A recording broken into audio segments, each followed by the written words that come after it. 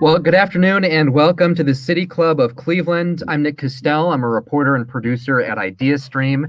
We're here in the Idea Center hosting this, but we're being joined by guests from all over Cuyahoga County in one of the ubiquitous Zoom meetings I'm sure everyone's getting quite used to. It is July 29th, and you are joining us for this virtual City Club Forum. At the start of this month, Cuyahoga County Council voted to declare racism a public health crisis. That puts the county in the company of Cleveland, Akron, Dayton, and cities across Ohio and across the country that have voted to recognize a link between well-being and the effects of discrimination and segregation. This concept gained increasing support this summer among cities big and small, as the coronavirus pandemic weighs disproportionately on people of color and in the wake of George Floyd's killing by police in Minneapolis. Here in Cuyahoga County, the task of turning this idea into a plan falls in part on the shoulders of the county's newly appointed Citizens Advisory Council on Equity. This 15-member body includes 3 of the panelists we're happy to have with us today. They have until the end of the year to draw up a course of action for the county to take against disparities between Black and white residents in health, the criminal justice system, housing, jobs, education, transportation, and the list goes on. What does it mean to call racism a public health crisis? And what should the county do about it? What kind of power does a county government even have to deal with this at all? I'm hoping we can get to these questions and more over the next hour. First, I want to take a moment to introduce our panelists who are joining us virtually this afternoon. Armin Budish is in his second term as Cuyahoga County Executive. He was elected to this role in 2014.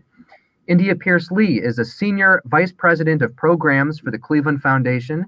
Janice Contreras is Executive Director for the Northeast Ohio Hispanic Center for Economic Development. And Randall McShepard is Vice President and Chief Talent Officer for RPM International. Before we get to this conversation, I want to first of all thank City Club's generous members, sponsors, and donors who are supporting these virtual programs during a tough time for a lot of nonprofits. For a full list of supporters, you can visit cityclub.org/thank-you. And you can join them in supporting their work by making a contribution or becoming a member at cityclub.org. As in every City Club forum, you can participate with your questions too. Text them to 5794 rather. One more time, that's 330-541-5794. You can see the number at the bottom of your screen. You can also tweet them at the City Club, and we will work them into the conversation. Again, thanks so much for joining us, and let's get started. County Executive Armin Budish, I'd like to start with you. What do you hope that this advisory council brings back to the county at the end of this year when it's time to deliver a report and recommendations? Well, first of all, thanks, Nick, for hosting this event and moderating it.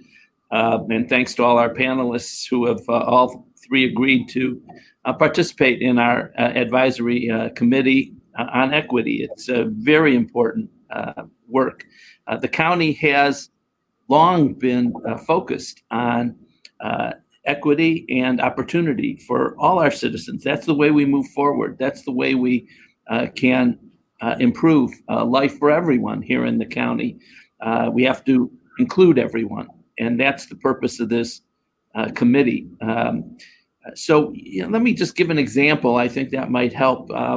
We have been involved in infant mortality. The percentages of people in Cuyahoga County that have been harmed seriously is bad.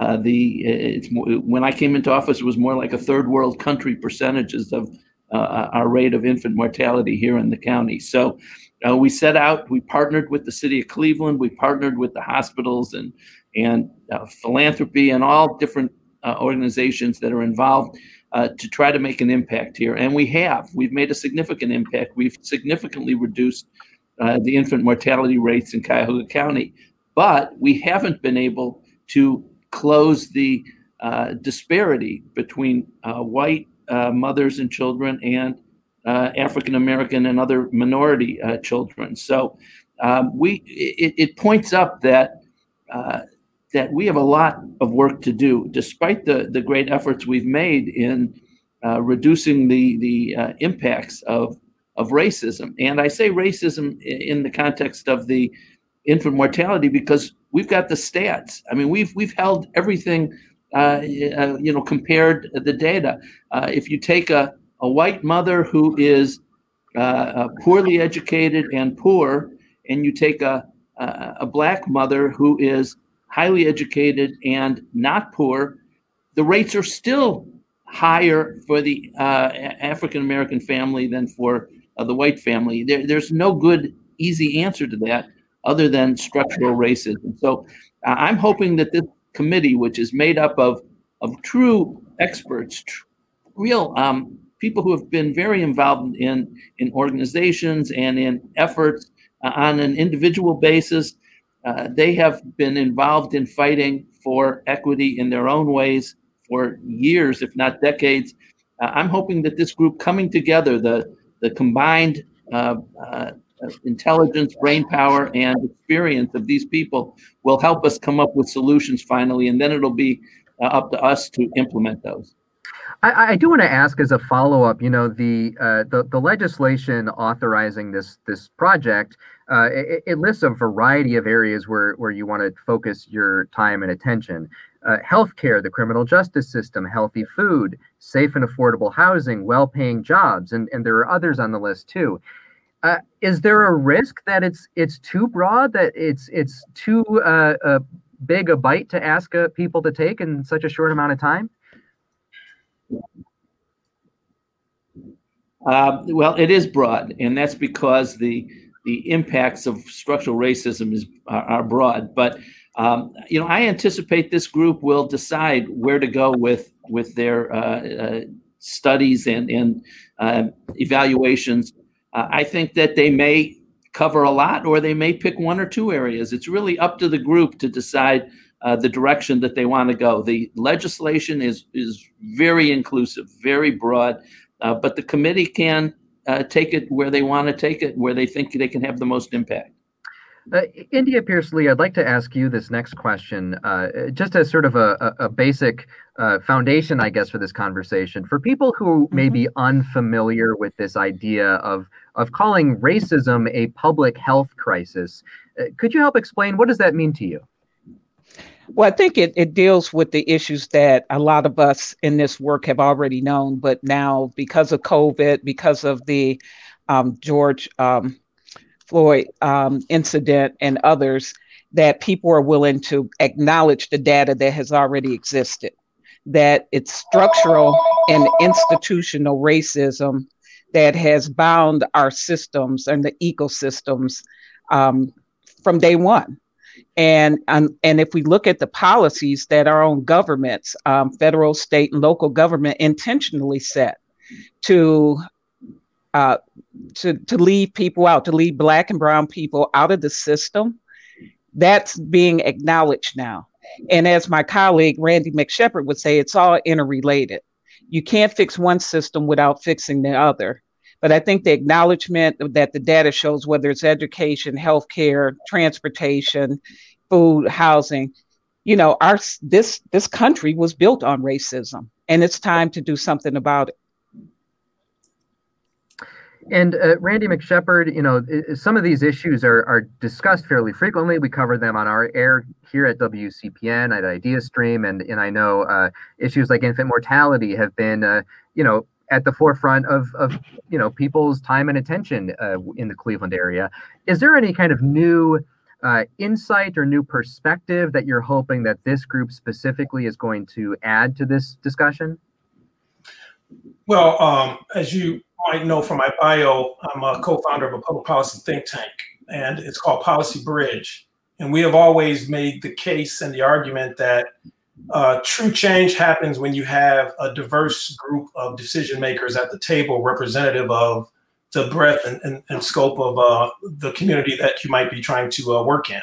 So I think that in this case, having county and city government wanting to address this issue, and then having a very impressive group of people from various disciplines looking at these issues from their vantage points will, in fact, shine light on these challenges in new ways that maybe haven't been considered before. And I'm certain that we can get to a new set of suggestions and hopefully solutions that perhaps we haven't ever tried in Cuyahoga County before. And with the group that we have assembled, I'm sure we can get there. I want to follow up on that and ask, are there particular issues that you think that this group should focus on, and maybe in a new way? Me personally? Yeah. Sure. I can tell you I'm very troubled when I look at the criminal justice system. The fact that 90% of the people in the juvenile justice system are people of color, the fact that 70% of the people in county jails are people of color, that's a major issue. We have to address that. Something's wrong in a county when you see those kinds of numbers consistently play out year after year after year. Obviously, being in the urban farming business, I'm also excited and concerned about food security and food deserts and food swamps and things that we can do to ensure that people can eat better. A lot of the health disparities that we wrestle with have a lot to do with what people eat, and issues like heart disease, diabetes, high blood pressure, to a great extent can be controlled with by diet, I should say. And then thirdly, economic development and workforce development. We have to figure it out. People need to work. People need help starting and running successful businesses. There have been many things standing in the way for people of color, a lot of quote unquote red tape in governments that we should talk about and will talk about honestly and candidly as a task force. And I think when you start to peel the onion and get to those kinds of issues and that level of detail, you'll start to see where the challenges are and what we might do about it. And the fact that County Executive Budish has, challenged us to put the issues on the table along with the County Council. I think it's a welcome opportunity for all of us to have those difficult conversations for the good of the county. Janice Contreras, are there specific issues that you'd like to focus on, something that really jumps out at you as maybe something the county hasn't done enough to address in the past? I think definitely economic development. I echo some of the sentiments of Randy. Specifically when we look at this as a public health crisis, right, and we start to peel back on what are those racism issues that we've been trying to address around transportation, environment, food insecurity. A lot of that, to an extent, is tied to your socioeconomic status, right? Is tied to what type of work do you do, how much education do you have, where do you live geographically? And so I think, yes, is a public health factor, but then we need to also tie it into economics. And so what are we doing around workforce and job creation of not just low paying jobs? How are we moving people to living wage, to being able to thrive and survive within our county? Along with entrepreneurship, obviously I have a soft spot for that being a small business development organization. How do we use entrepreneurship in a way that folks have equal opportunity? Entrepreneurship is, has a ton of opportunity and possibilities, but unfortunately there's a whole lot of inequity there, right? We talk a lot about issues around access to capital for Black and Brown communities, and a conversation I probably have on a daily basis. But it's important for us to start digging deeper into the, peel the onion kind of a scenario. For us, when we talk about access to capital issues, what does that mean? What does that mean for the Latino community? What does that mean for the Black community? What does that mean in our neighborhoods with the largest disparities? And how do we address that? I think that we recognize the issues, we recognize the need, but I don't think we've dug deep enough to really understand at a granular level so that then we can build up and come up with innovative and creative solutions to addressing those inequities. Mm-hmm. And correct me if I'm mistaken, but one of the big projects that you've been involved in is, I believe, right outside your window in your office, La Via Hispana. What are you hearing from people involved in that project, who are trying to encourage business development in the Clark Fulton near West Side area? What are you hearing from folks there that you think you'd want to bring to the county and to other members of this group? Absolutely. I think as we get hyper local specific to the Clark Fulton neighborhood, La Villa Hispana, I think, this has been in the making for decades and decades, right? So it's had a lot of starts and stops and reinterpretations of what that looks like. And I think once again, we are in that process of developing a master plan that's being led by our community development organization, City of Cleveland, and many other players. The Clinton Foundation are involved in that. So with having a master planning process that is very inclusive, that is very grassroots, I think we're hoping to get some of those responses on what is the future of our neighborhood. Overall, and the efforts that I personally have been involved in this neighborhood is really out of fear of what neighborhood development has looked like for our neighboring neighborhoods, right? So, for example, Clark Fulton has the largest density of Latino residents in the state of Ohio, but we don't. My family doesn't live here. I didn't live here as a child because it was the dream neighborhood to be in, but it was because we were pushed out of other places. So I think the purpose of the master plan, the purpose of the efforts around La Villa is really to say, yes, we welcome investment and we need improvements and we can make this a great, vibrant neighborhood, but it doesn't have to result in displacement and gentrification. It doesn't have to result in pushing people out for new people to come in. How do we do this in an equitable way? And I think we have a unique opportunity and time to get it right. On the issue of housing, I think many people believe that undergirds a lot of the issues we're talking about here. And Cleveland area certainly is one of the most racially segregated in the country. Many Black neighborhoods and Latino neighborhoods as well have been sort of on the receiving end of some of the housing crises that have swept over this country, whether it's the problem of lead paint that's not abated in people's neighborhoods, a big issue on the near west side, as well as neighborhoods like Glenville, the destruction of Black wealth during the housing crisis. India Pearsley, what do you think the county can be doing differently to help people get and stay in good quality housing that maybe doesn't have this negative effect on their wealth or their health? I think the first thing is that we have to do a county-wide assessment of our housing. I know this has been done in some neighborhoods, and this is going to take a concerted effort, not just with the county, but the city and the federal and state government to really look at type of housing, looking at inspections in a way that and I know some of this is starting to happen, but to make sure people are getting not only decent, but quality housing. And the fact that most of the people, over half of our citizens are paying more than 50% of their income alone for rent or mortgage. That's problematic. And with the current COVID, the number of evictions and how many other people are going to be put out of their housing, this is something that is like an emergency now. It's, where's the urgency around this to keep people in their current housing, but to also make sure that we are shoring up the properties going long term.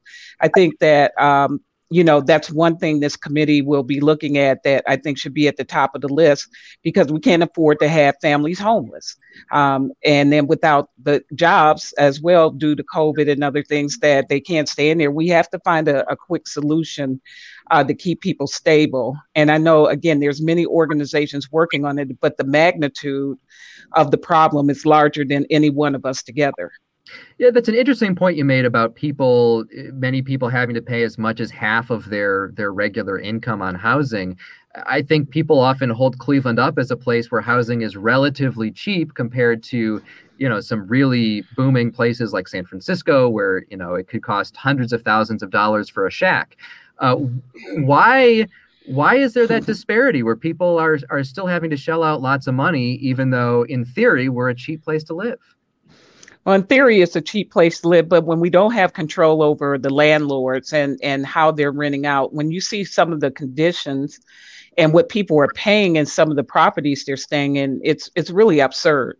And I think that, again, with inspections, with putting some policies in place for landlords and helping the tenants, again, we are compared to other places, pricing is reasonable, but it depends on the neighborhoods, and with the segregation that we see in our neighborhoods, where the disinvestment continues to happen and where investment is being made. That means also bringing in amenities to the community, into the neighborhood, like grocery stores and basic amenities that people have in other neighborhoods, restaurants and places for people to walk to. So as we continue in some areas to invest and the market is taking off, if you took some of those same properties from, say, the east side, I live in Glenville, and some of the properties here are gorgeous properties, but, we also have redlining. And that's something that we really have to crack down on with the banks and, the auditors that are looking at these housing, that they base it on the area and not on the properties. And redlining continues to be a huge issue. People not getting mortgage loans, people not being able to get rehab loans. And this is something that we've been talking about for a long time. It just keeps getting worse. Go ahead, Randy. I just wanted to add to India's excellent comments that when you talk about people spending 50% of their income on housing, it also begs the question about the economic vibrancy and opportunity, especially for people of color in a county like Cuyahoga. So the fact that we have in the city of Cleveland, seeing that city being ranked among the top 3-5 in poverty nationwide, if you have that kind of poverty, chances are you're going to have difficulty buying or renting a home. So it gets back to the importance of understanding how this is all connected and why people need to become gainfully employed and receive competitive wages to be in a position to not have to spend 50% of their revenue or monthly income on their rent. Armand, I know that the county and the Cuyahoga Land Bank recently sort of retooled the land bank's focus less on the demolition of vacant properties and more on trying to rehabilitate properties. Do you believe that those properties are going to be affordable for most people? Are they about turning around things to be sort of market rate that might bring up property values? How do you deal with that issue? Well, that's the goal. The goal is to rehab properties that will be affordable for people. But the comments made already are right on the mark. All these things are tied together. No matter what the price is, if you don't have a good job, it's not affordable. If you don't have the opportunity because you don't have a good education, you got a problem. If you're in an area that doesn't have a grocery store, it's a problem. So there's multiple issues that all relate together. You went through the long list of things that the committee's supposed to look at. They're related. It's very tough to take one item and say we're going to fix this without the others. I mean, how do you fix job opportunities and entrepreneurship if the education system isn't working right, or if people don't have stable housing? So how are they going to study at home? How are they going to improve themselves? It's all related, and that's why this committee is so important. They come from all different backgrounds, all different experiences, all different career paths, and I'm very excited about looking at the prospects that this group can help us with. We've done some great things, but as Randy said, we're at the bottom in poverty. We have a long way to go. We got to fix a lot of things.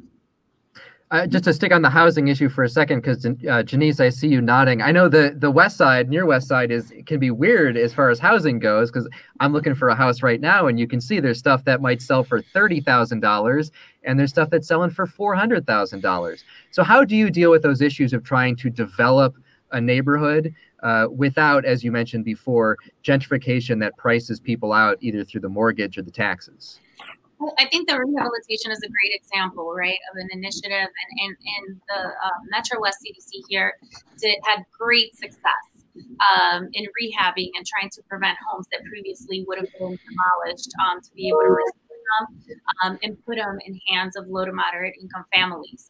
I myself purchased a home through the land bank and the CDC where my parents reside, just blocks from from my workplace. However, India mentioned earlier the lack of rehab loans or the lack of funding to be able to access. So while the program is great for some, there's still a challenge. Yeah, you could purchase a home for a very affordable rate from the land bank via your CDC, but then are you going to be able to get the rehab loan that's necessary, specifically in a market that might not support comps for the amount of rehabbing that you're going to need to do on that property? So that's an example of how we need to dig deeper. It has been, again, uber successful in this neighborhood and would love to see it in other areas.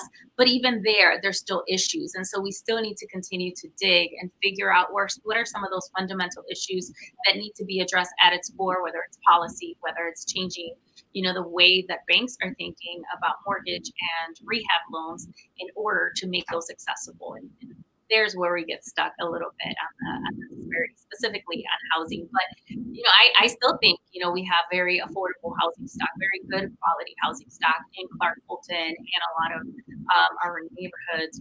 Brooklyn is excellent. Stockyard is definitely, on its way as well. So there's still a huge opportunity. I think the challenge is, how do we also make sure that the people that live here have a chance to buy their home? How do they buy their home? How do they go from being tenants? I believe more than 50% of the folks here are tenant-based, right? And so that could be very transient and unstable when we're talking about neighborhood stabilization, or we're talking about making sure that people are able to stay in their homes and stay in their communities. So still a long way to go, even there we've seen some success. Well, we're getting a lot of great questions in right now, and we are going to get to those in just a few minutes here. I want to transition to criminal justice quickly, because I know that's another major issue that's come up here. For County Executive Armin Budish, one of the biggest criminal justice issues that the county has a direct role in is the jail. And some of those issues in the past, including the U.S. Marshal's report, were related to overcrowding. I know that during the pandemic, you've been able to cut the jail population, roughly speaking, in half, but the population is going to start creeping up again as courts go back to normal operation. Can you keep the population down in the near term? Do you see that as a long-term solution to the other issues that you're up against right now? I believe that we can keep the jail population down, and that's coming from Prosecutor O'Malley, that's coming from Judge Sheehan, that's coming from the judges in the municipal courts, Judge Early and others. It's been a concerted effort of a coalition, a group to get this done, and I think that they can keep it down. We're also doing a whole lot of other things.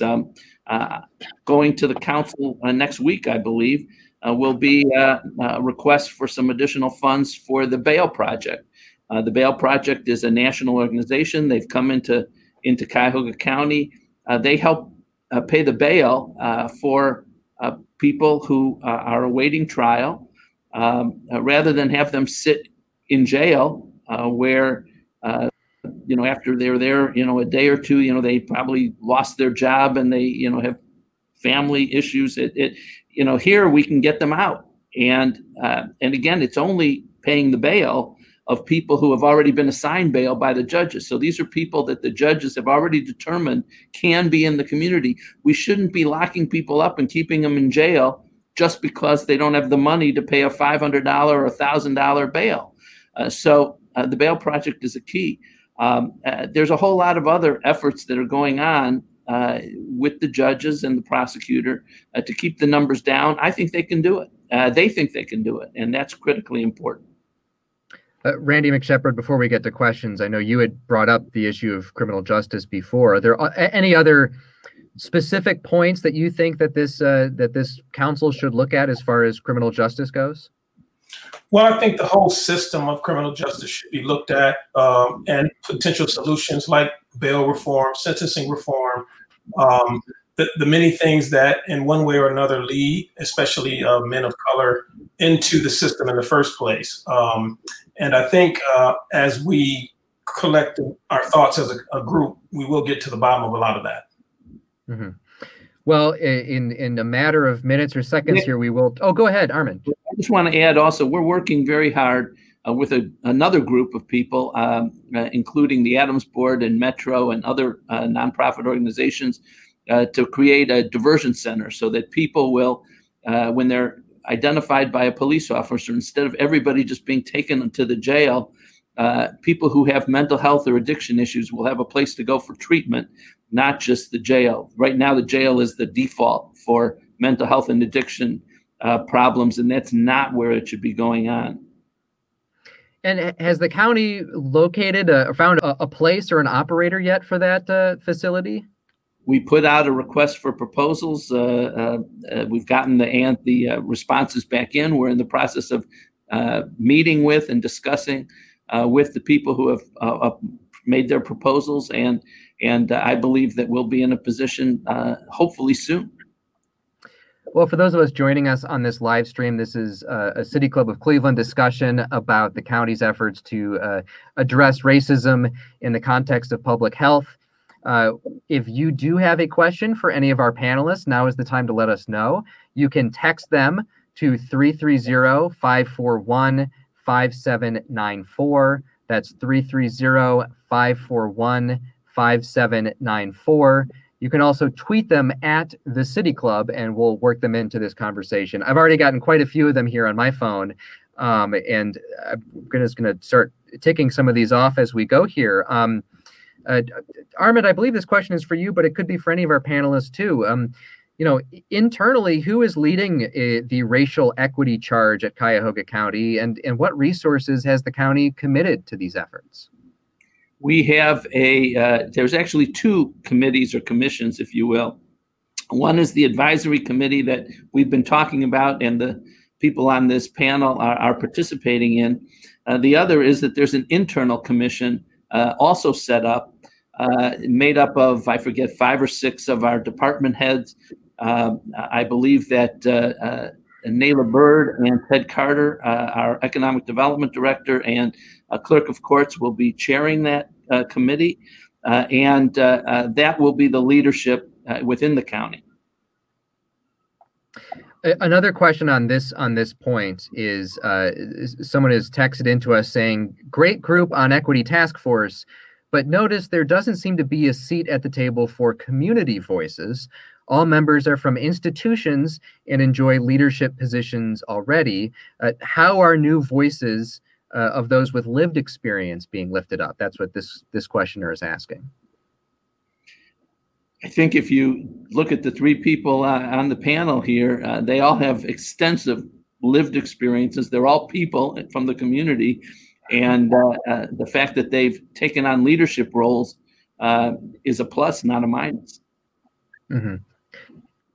Yeah, and to add to that, I think that was another thing, again, as I looked through the list of the folks that I would be joining in these efforts, was very much like, yeah, we all have titles, we all have positions within the community, we represent a diverse group of organizations, but we also have our personal experience, and that carries equal leverage to our role in this equity committee as our professionals or our accolades and degrees and so forth. So I think it's not, solely representing in the role of that, but that my hope is that I am participating in this equity group as a Latina that grew up in the near west side of Cleveland, that graduated from CMSD schools, for folks to also identify with that, right? Identify and see themselves in the folks that are in this 15 panel. Also, I have a responsibility to the folks that I represent in making sure that as I sit in that role, I am representing folks with that. So I know personally, I have already started seeking input about this committee. Like, what are people's thoughts about it? What are some of the concerns? Where do they think we should start?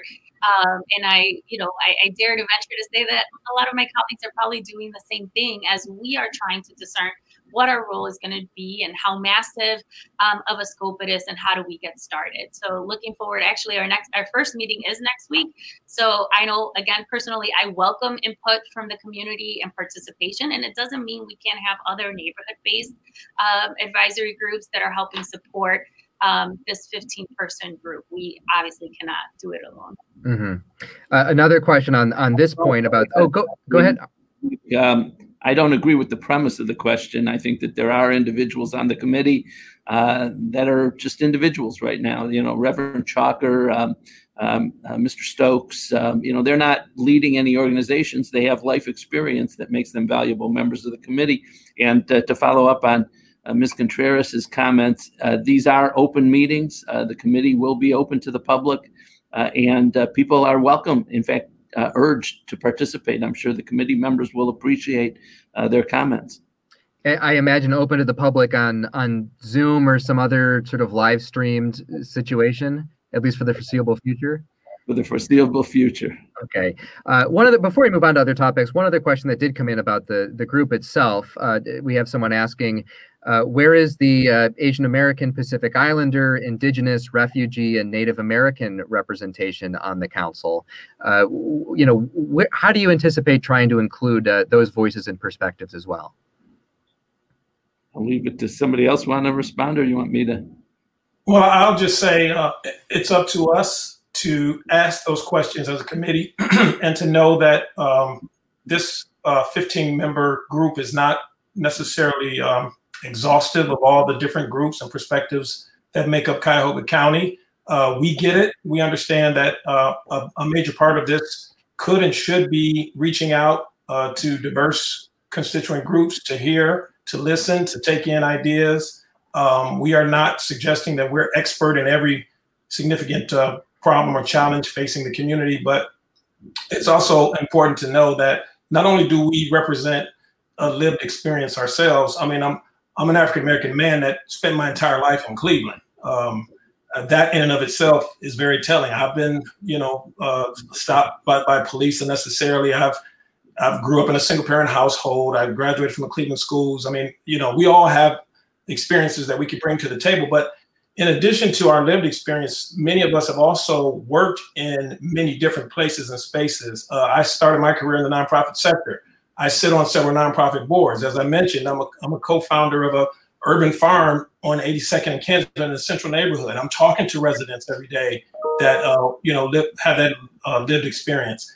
And back to the main point, though, we have to do all that we can to ensure that those that aren't at the table aren't left behind or considered any less important.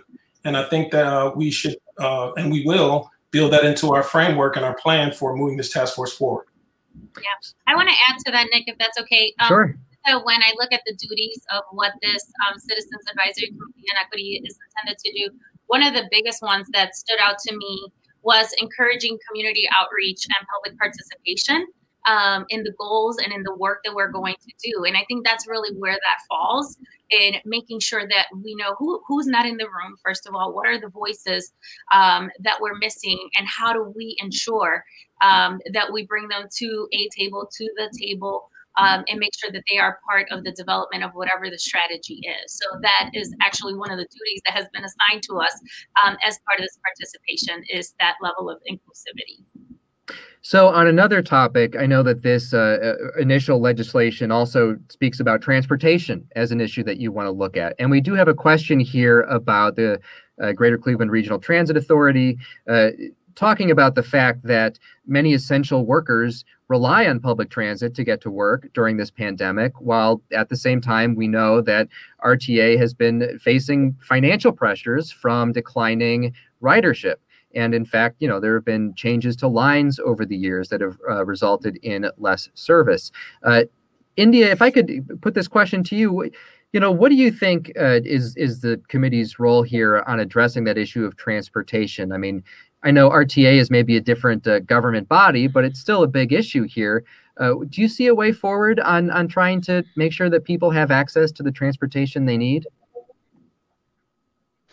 Well, I think transit is actually one of the most important issues as well. All of them are important, but, when we talk about moving people from place to place, how do people get to jobs when a majority of the jobs are outside of the city that most of the people in the inner city have to get to? I think we have to look at the routes and figure out a better way. State funding to our transit system is another place. Ohio is not the best in funding transportation across the state. And when you look at economic mobility for individuals as well as for businesses, we have to do a much better job. And this is going to take more than the county. Again, this is going to have to be something driven from at the state and federal level, that the resources are given to our inner city neighborhoods, as well as the region, to make sure we're getting the transit to the people that need it the most. And working with the transit systems, with NOACA, with, all the public agencies to figure out the best way to do that. Two proposals that have been discussed somewhat over the past year or so. One is possibly raising the sales tax to fund transit. Another is finding a way to make public transit free for people, because much of RTA's general operations are funded by sales tax rather than fare collections. Are those ideas, do you think, should they be on the table here? I think we should look at all options. We should look at other places where it's been effective. What have other states done and other cities to have effective transit systems? And what can we learn from other places and bring those best practices? But again, this is going to take some huge advocacy, some policy changes, and we're going to have the kind of leadership willing to see the benefits for people as a whole. If we want to have a very inclusive community, we have to look at the things that are keeping people from having inclusivity and making it exclusive. Janice, I'm curious, what do you hear from people in the near West Side neighborhoods about that? I know you've got the Metro Health line just outside your door. Go ahead. Definitely a hot topic. Only a third of the folks in this neighborhood own a vehicle. So public transport is a big deal to everyday living. In this neighborhood, the West 25th corridor, which is our main corridor, has the second highest ridership of RTA in our area, and they just currently, as current as last week, launched another transit-oriented study for West 25th Connects. So that's my plug for the efforts on this updated TOT. But honestly, 5 years ago, I participated in a West 25th transit-oriented study. So I am not a transportation expert, but I, definitely have been involved in the planning process and know the importance of things like how wide or narrow is a street, how safe are our sidewalks, beyond the workforce element of getting people to and from work. This neighborhood is a food desert. So how do people get their food? Requires some level of transportation, ideally transit. So big issue in this, hyper locally in this neighborhood specifically, and in Cleveland, as we start to reimagine and rethink public transit. To India's point, we have to think of all options, but more even creative options that we maybe haven't come up with. How do we hold some of these corporate employers that struggle with having workforce, encourage public transit, or recover the expense of public transit for their employers? I get folks calling me all the time, hey, we need employees to work out in Solon. And it's like, well, that's great. How are they going to get to Solon? And even if they were using public transit, can you get to Solon on RTA? I have no idea. I can't answer that, right? But these are the kinds of things that we need to be exploring also on how do we make some of our corporate partners responsible and help us support our transit system that's already so strained. I believe you can catch a bus to Solon, but it'll probably take you a while. Randy, from the perspective of someone who works for a major employer, I mean, what role do you think big companies should have in making sure their workers can get to the job? I think corporations can be quite helpful in lobbying for and on behalf of their employees. They want their employees to make it to work and make it to work on time. And Policy Bridge, the think tank I'm involved with, we actually did a research study on this very topic. Janice, it actually takes between 45 minutes to 90 minutes for a person from the central city to get to places like Solon and Westlake. And think about the challenges that puts in front of a person, perhaps with a child or two, having to drop a child off at daycare and get on a bus early enough to make it out, to make time for a 45 or 90-minute bus ride. But I think employers should be talking to RTA and other players about, their needs, anything that they could do to be helpful in terms of that are more user-friendly for workers coming from the central city. Just sharing data that could be helpful to know X number of employees need to get to certain pockets of the region.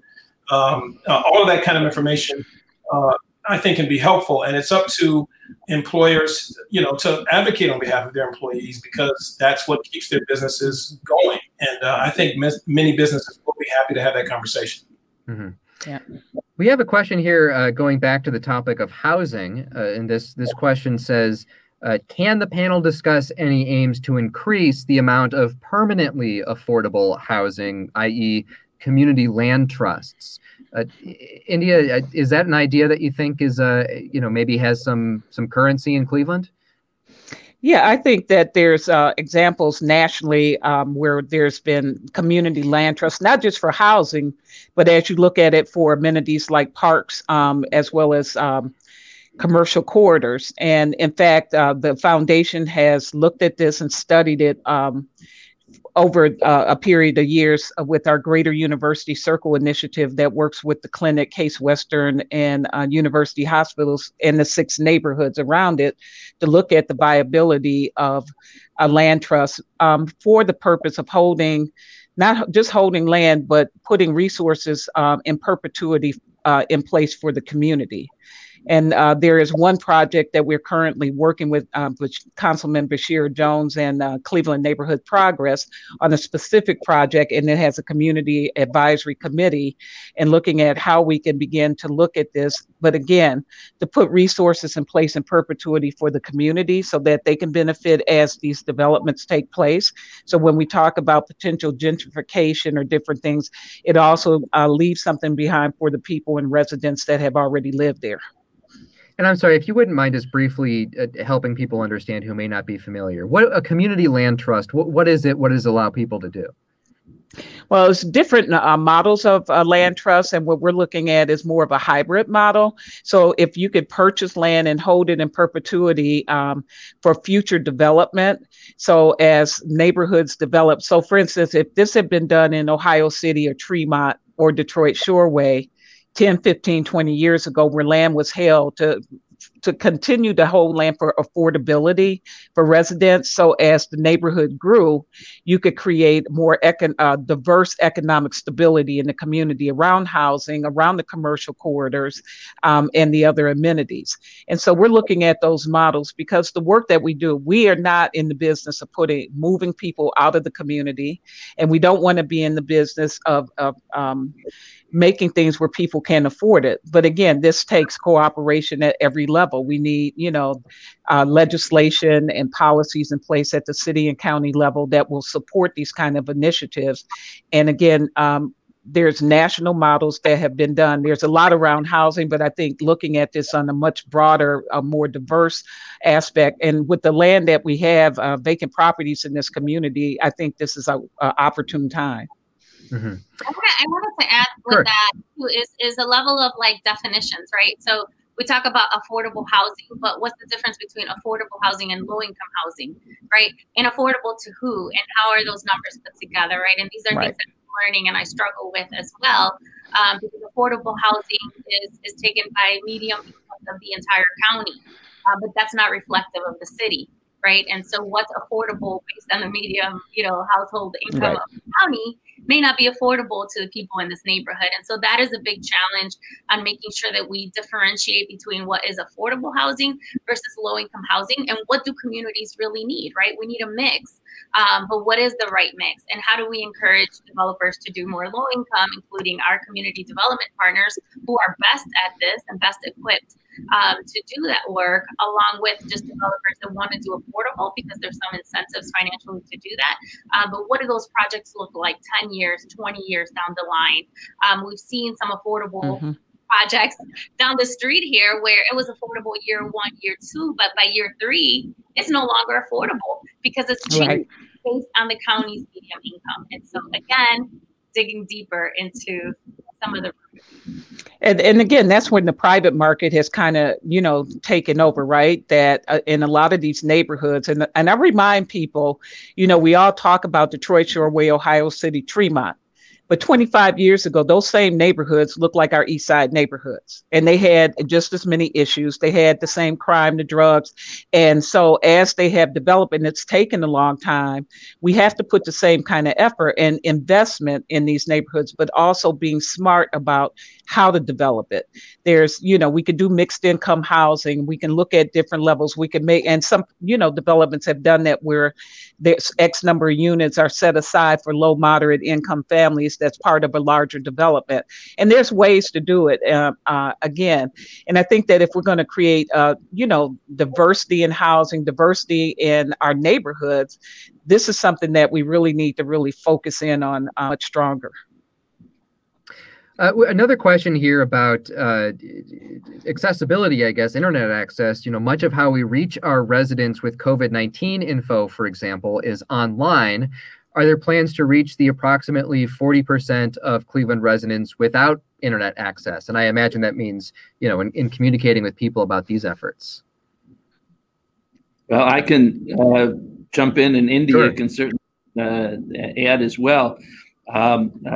We have just made an agreement, partnership with the Cleveland Foundation, also the Gun Foundation.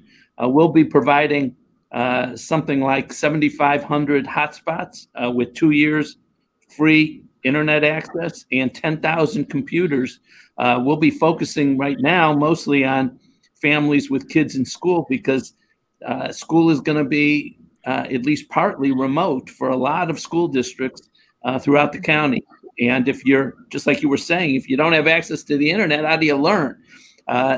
So I'm very appreciative of the Cleveland Foundation's efforts and Gun Foundation to support.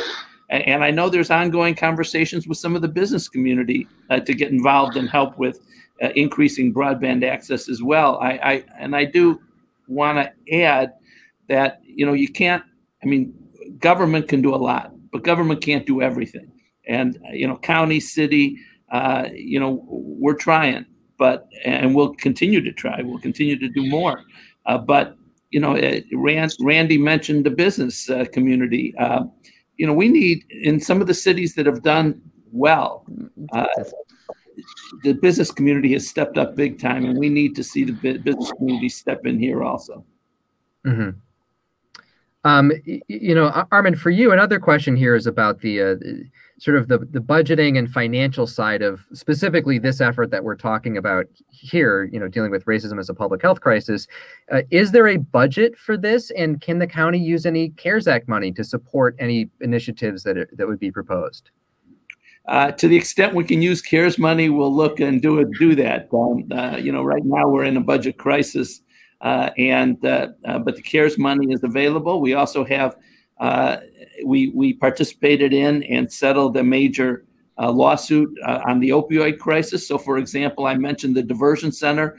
That's something that we anticipate using some of the opioid money for, since it will be responding to needs in the area of addiction as well as mental health services. So the answer is yes. And to the extent that we need to use other funds, we'll find those funds. This is top priority for the county. We need to focus on defeating, changing the racism problem here, and we'll do that. We'll put the funds in that we need to. Well, we're getting quite a few questions here about how people can participate in this conversation themselves. People want to know, when is the first meeting going to be? And will there be some public comment available? Was the first meeting, it's next week. What is it, Tuesday, Wednesday? I forget. Tuesday. And yeah, there'll absolutely be public comment available. Well, looking ahead then to that first meeting, are there, any expectations you have? I think people are looking at this as sort of an open-ended thing where you're talking about all these different kinds of issues that we've discussed over the past hour or so. How do you pare down and focus on where you can make an impact? Randy, maybe I start with you. Well, I think we, first of all, need to introduce ourselves to each other. Not everybody on the 15-member task force knows each other. Maybe to learn a little bit more about different perspectives that are at the table. I think we then take a look at the issues, and as you stated, there are many of them in the legislation, but to maybe have an initial conversation about are there a few of these that should maybe be prioritized higher than others? Do we divide these up amongst the task force and have groups kind of report back in the different areas? Obviously, there are certain areas where certain members of this task force already come to the table with vast knowledge that might be able to move us along a lot faster. But I think, also talking about any gaps that might be a part of the legislation. The great suggestion made earlier about who's missing in terms of perspective. One other thought I had is youth. We have to figure out a way to engage youth to make sure it's their future Cuyahoga County. So they should have a voice, and we should somehow reach out to that population as well. So I think just hearing each other sort of give perspectives on what the legislation means to them, what we bring to the table, what we think the priorities are, and from there, also working with county officials, I think we start to carve out a pathway. I'm glad you mentioned involving youth, because we got a question about that earlier. And Janice, maybe I can throw this question to you. What do you think you can do to, engage people who are younger and maybe not interested in, participating in things like public meetings, or maybe they are, and I'm being unfair. What do you think should be, your approach? I think there's formal engagement and informal engagement, right? Obviously, I work in a very busy neighborhood, and on any given day, there's probably youth outside my window or hanging out in the parking lot, right? So there's some of just those informal conversations of just like, hey, what would you like to see? What would you do differently? As well as organizations that have this as a focus that encourage, youth participation engagement.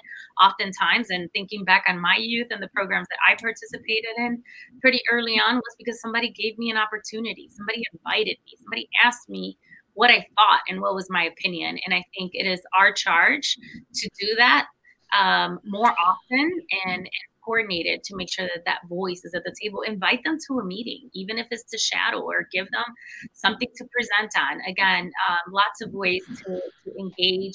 I know Victor Fries is on this committee, Habiba Grimes for the Positive Education Program.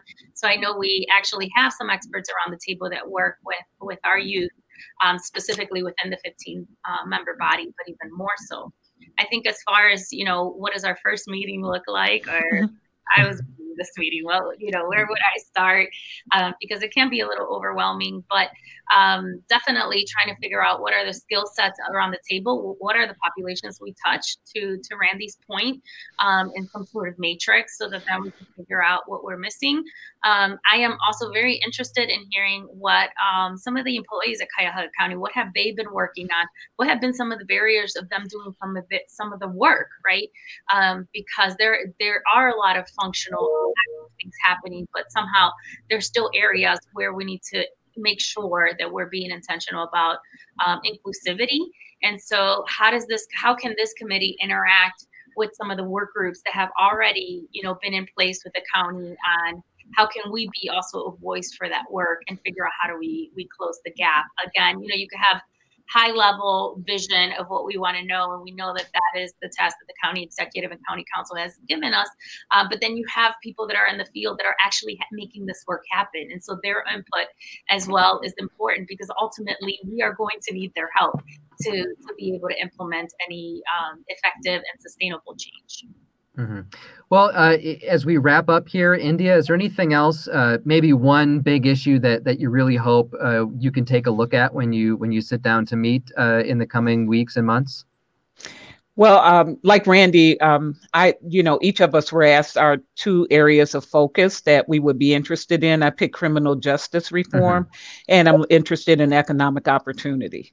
And so I think, again, as we sit down and look at, what's on the books already, legislation, policies, it's a deep dive into each of these areas to figure out the priorities. But those were the 2 areas that I personally selected. Mm-hmm. Well, the clock is counting down now here on our time together. So I want to say thank you to our panelists for joining us for this conversation. You've been listening to a City Club of Cleveland conversation, or watching it, about treating racism as a public health crisis and how the county is going to address these issues. So thank you to everyone who's joined us here. County Executive Armin Budish, Randy McShepard, the Vice President and Chief Talent Officer for RPM International, who also brings perspective from the think tank Policy Bridge. India Pierce-Lee, Senior Vice President of Programs for the Cleveland Foundation, and Janice Contreras, Executive Director for it. I'm sorry, the rest of that description was cut off, but we'll get it here. It was going so smoothly.